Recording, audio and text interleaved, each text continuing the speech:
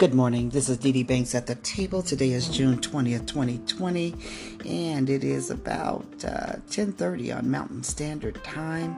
It's beautiful out. The weather is well. We're celebrating Juneteenth this weekend, and it's been wonderful just listening to all the Black history, that a lot of people were unaware of during this time. And I'm so glad that so much is being taught to America about what African Americans, what we have been through over hundreds and hundreds of years. Amen. Well, I wanted to continue my next episode number 2, talking about narcissists and the signs of dealing with a narcissist, and how it's important to recognize dealing with a narcissist due to our leader of this country being a narcissist. There's so many men and women who are in leadership positions who have this personality disorder that is very destructive. So today I'm going to go and read a question that was brought up to a lady named Hannah Bree, and she is a survivor of a narcissist, and she talks about a lot of what she went through and how it destroyed her life, but how she came she was healed and delivered from it. So her question, the question that was brought to her was, what are the signs that you're dealing with a narcissistic person? So here is her answer to the question. It says, I'm going to write this answer by turning the mirror on you. If you're dealing with a narcissist, here are the common signs you'll see within yourself. Number 1, you feel devalued because of verbal and emotional abuse. 2, getting the silent treatment from them. 3, being verbally, emotionally, and physically abused. 4, your love, time, and support aren't consistently reciprocated, if at all. 5, you run out of money, and no matter how much or how many times you make it happen, it's never good enough, especially when he or she is upset. All of a sudden, you're not SHIT, you don't do anything, blah, blah, blah, etc. 6, you find yourself wishing that you were out of the relationship more than being in it. 7, they may try to make you think that you're forgetful or crazy, which is called gaslighting. 8, you will see your boundaries disappear, your friends disappear, and you are isolated. 9, things you used to do, you don't do anymore because you have lost yourself. 10, you may be having weight issues, health issues, and other issues that you tend to only have when he or she is around. Number 11, you are not listened to. Things are never resolved, and your feelings don't matter anymore. So those are 11 things that she has said to answer the questions of someone who has asked her that question. So I want to now talk about another topic, and it's, why do some people stay in long-term relationships with a narcissist? So why do people stay in long-term relationships with a narcissist? That's the question.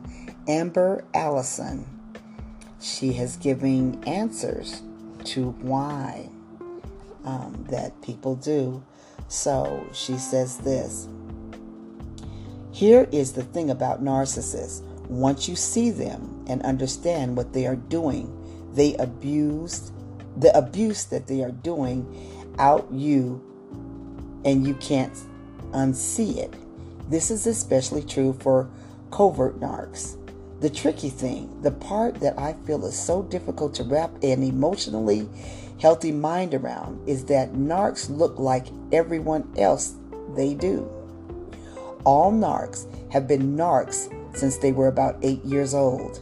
A narc in his or her 20s has been training themselves to assimilate with the rest of us for 20 years by that point. They are people, they grow up on the planet Earth, and they spend their time around others. They know how to assimilate. They have wants, needs, dreams, and goals, just like the rest of us. Some hate broccoli and others love foreign films. I think this makes it very difficult to understand how someone can be so cruel to others. You can't see them as they are, only as they want you to see them. I have spent the last 4 years studying psychology, human behavior, narcissism, as well as reading body language, and I did this just so that I could understand that I had been through what I had been through, as well as trying to protect myself in the future. Knowledge is power, right?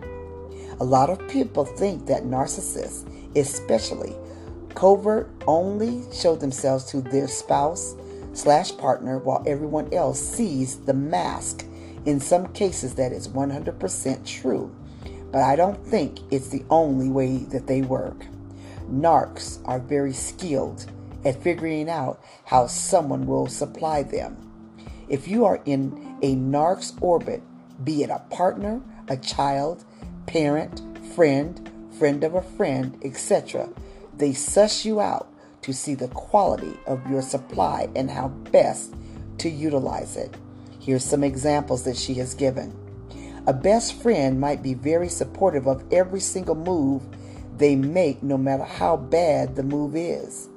A mother makes them feel like they should sit on a throne because they are the best and nobody compares to them.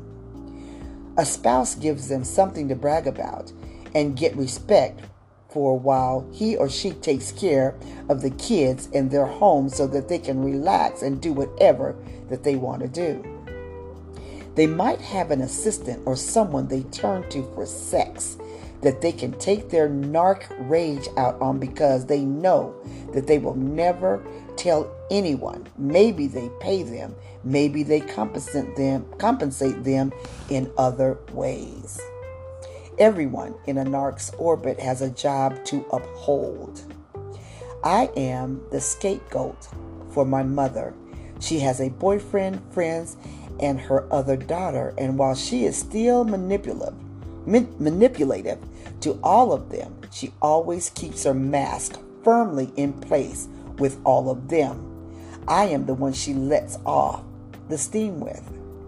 I've come to the realization that all narcs aren't cult leaders, but all cult leaders are narcs.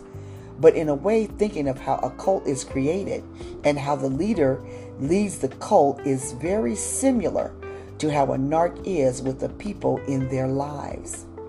They dangle a better life in front of you.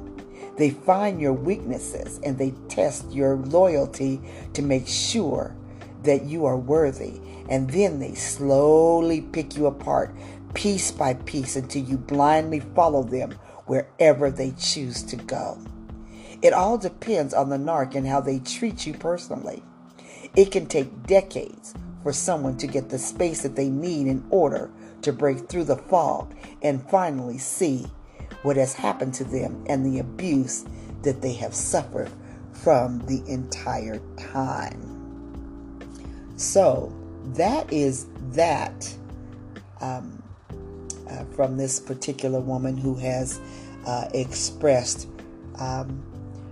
what she's experienced and examples of what she has found out about narcissists. And it's really amazing how all this is being uncovered more and more, at least in my site. I don't know how many of you are familiar with this personality, but it's something that needs to be talked about and it's something that needs to be exposed. It's not a man or a woman thing. It's not a color thing. It's not a race thing. It's not a class thing. It's a people thing. It's a spirit. It's a demonic spirit that jumps on people and creates this type of environment, and it's very cruel and it's very destructive. See, the devil has his little army out and about. So there's only one devil, but he has agents, and his agents are sent out in every area of our lives, from the White House to the Black House to the Brown House to everywhere, our work, our school, everywhere.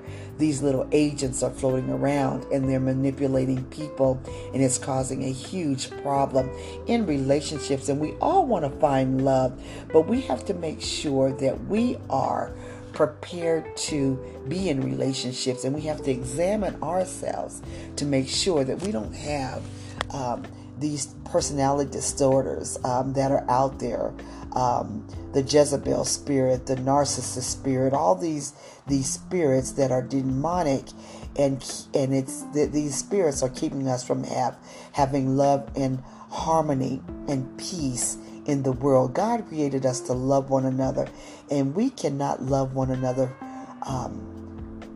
one wholeheartedly when you don't realize who you are and your personality and how to give yourself to someone.